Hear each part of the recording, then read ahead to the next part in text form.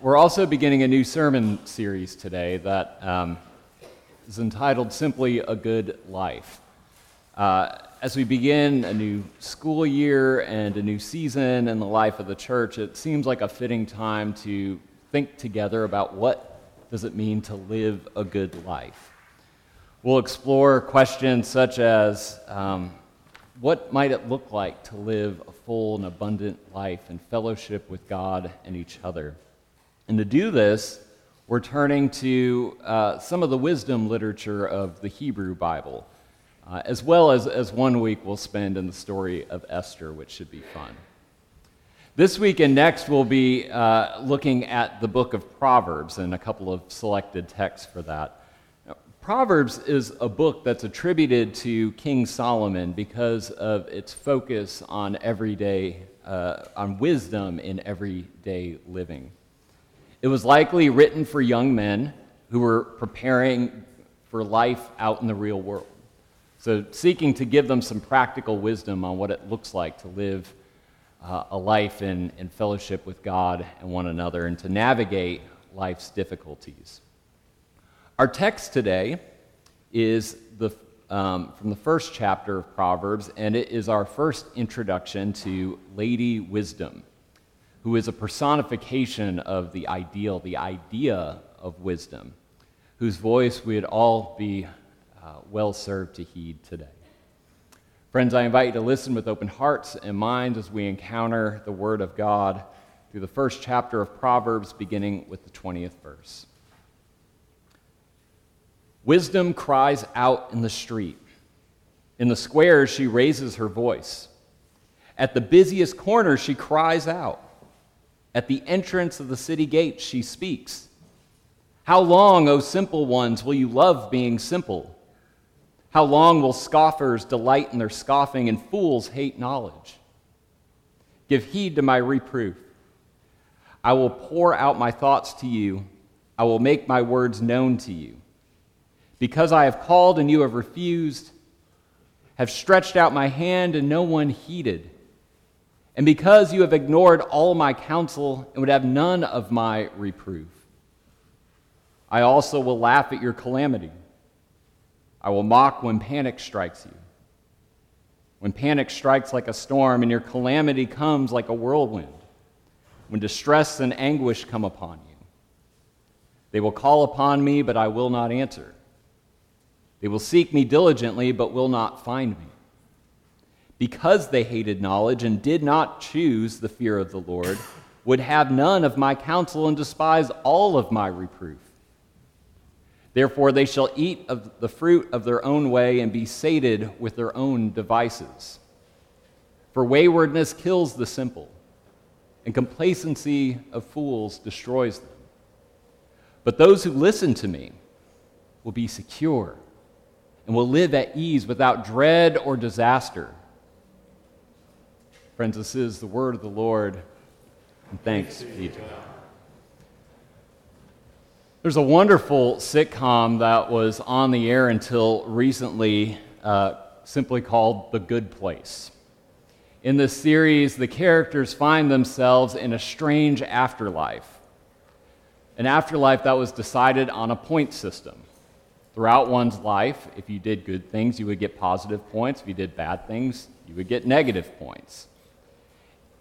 If you reached a certain threshold of positive points by the time your life came to an end, you were welcomed with open arms into the good place.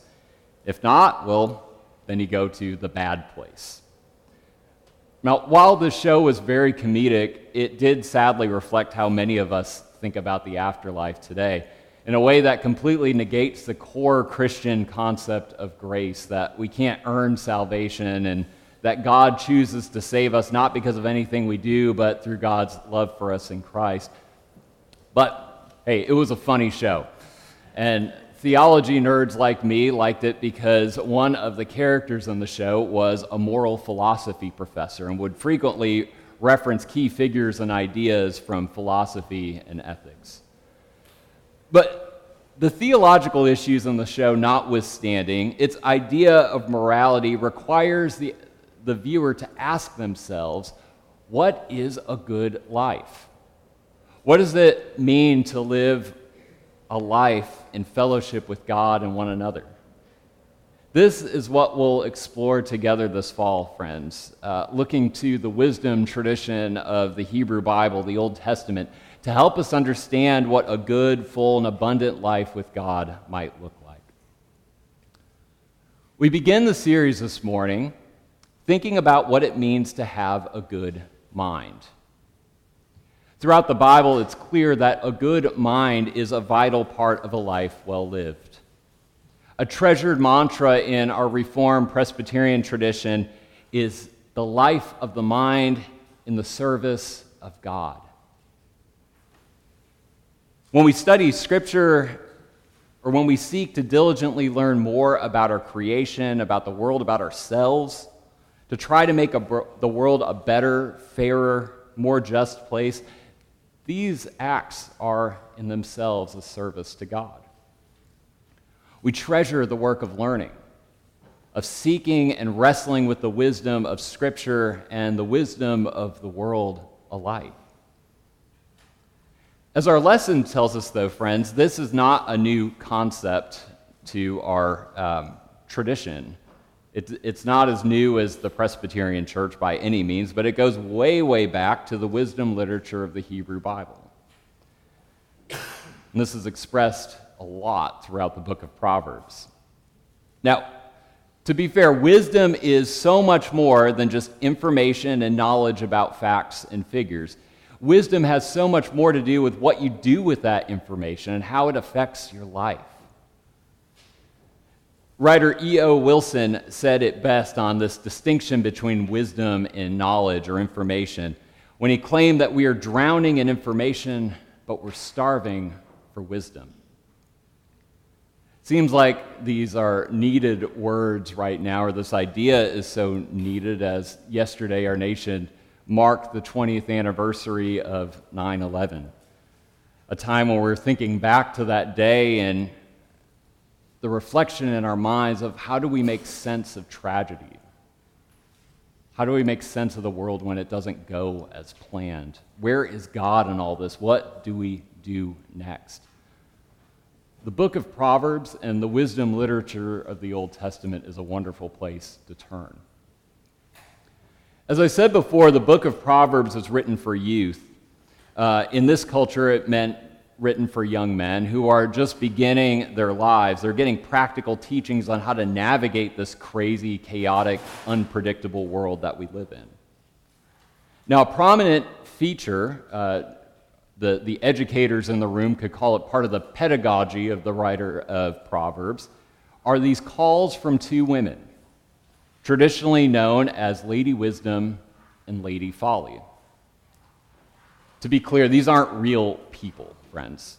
Rather, they are personifications of these ideals, these ideas, wisdom and folly. Each represents a different path, seen far, far too often. Following one leads to a good life. The other, well, Proverbs has plenty to tell us about the sorrows that follow folly and foolishness, as seen in our lesson. Now, throughout the book of Proverbs, both of these women try to convince passersby of their respective pathways, trying to get them to listen and follow them. Our reading here is the introduction to woman wisdom and her initial effort for the reader to listen to her, to follow her call. She cries out in the streets, in the public square, in the busiest part of town. If she was in Warrenton, she'd be on Courthouse Square calling out to all of us, trying to convince us to follow her path, to avoid folly and foolishness. Remember again, these aren't real people. Rather, it's the ideal of wisdom that's personified in a woman crying out in the center of town. Wisdom is a crucial term in Scripture. The word chokmah in Hebrew and Sophia in Greek. It's both an ideal, but it's also a theological concept, meaning it's part of who we know God to be. The Sophia of God, the wisdom of God, has been attributed to all three members of the Trinity throughout the centuries, but it's most commonly associated with Christ. Case in point is the well-known church in Turkey, the Hagia Sophia. What this means is that following wisdom, friends, is synonymous with following God, with God being at work within you. As Christians who seek to have a good mind, we trust that the Sophia, the wisdom of our limitless God, is at work not just in our theologians, but in our school teachers, our doctors, our medical professionals, our scientists, our historians, our lawyers, our policy experts, our journalists. I could keep going, but I think you get the point. One way to think about all this, friends, is that all of their work, all these people we're saying is the wisdom of God working in and through them, is woman wisdom herself crying out in the public square. The question is, will we listen? Our passage is just as much an invitation from woman wisdom as it is a warning about the dangers of not following her call. For our purposes, we might best understand folly as the arrogant belief that we have nothing else to learn. Therefore, we can ignore new ideas, new teachings from experts that might challenge and spark our curiosity for what else might be possible. Woman wisdom in our text says, "How long will scoffers delight in their scoffing and fools hate knowledge?" I don't know about you, friends, but I thought these were some pretty convicting words for us to hear today. In this divisive time when we can't even agree as a community as to who the experts are. How long will we hate knowledge? How long will we refuse to listen to them? How long will we refuse to listen to the wisdom of what our children need to thrive in adulthood and schools? How long will we not listen to the wisdom of experts on what we need to do to keep this virus at bay? Or make our community a more just and equitable place for all? Or how might we make our planet a safer, healthier place for all of God's creatures to live? Friends, wisdom is crying out to us on the street, from every corner in town, calling us to listen. Now, this doesn't mean that we can't challenge what we hear. Thinking critically is also a crucial path of walking the path of wisdom. But so is curiosity and openness to new ideas, even and especially when they are at odds with previously held knowledge. Our reading and the entire wisdom tradition of Scripture, friends, reminds us that no one, no interest, no party, no ideology can claim to have a monopoly on wisdom, but God alone. Such a mindset, friends, of this sort of biblical wisdom, I believe, can truly heal the divides, the polarization we experience in our world today. That it might spark us to find ways to openly listen and hear one another when we have different points of view. That we might reflect and discern together on what it might mean to walk in wisdom's path. So friends, what does this look like for us today? How can we heed wisdom's call in our own lives? How might we follow the pathway of wisdom and avoid that of folly? Now that the school year is beginning, and friends, as parents, we face the day in, day out routine of trying to figure out how our kids' day at school went with the age-old question, how was school today? I remember being asked this question every day as a child, to which I'd give the typical teenage boy reply of fine, good, or plenty of other times just a little grunt,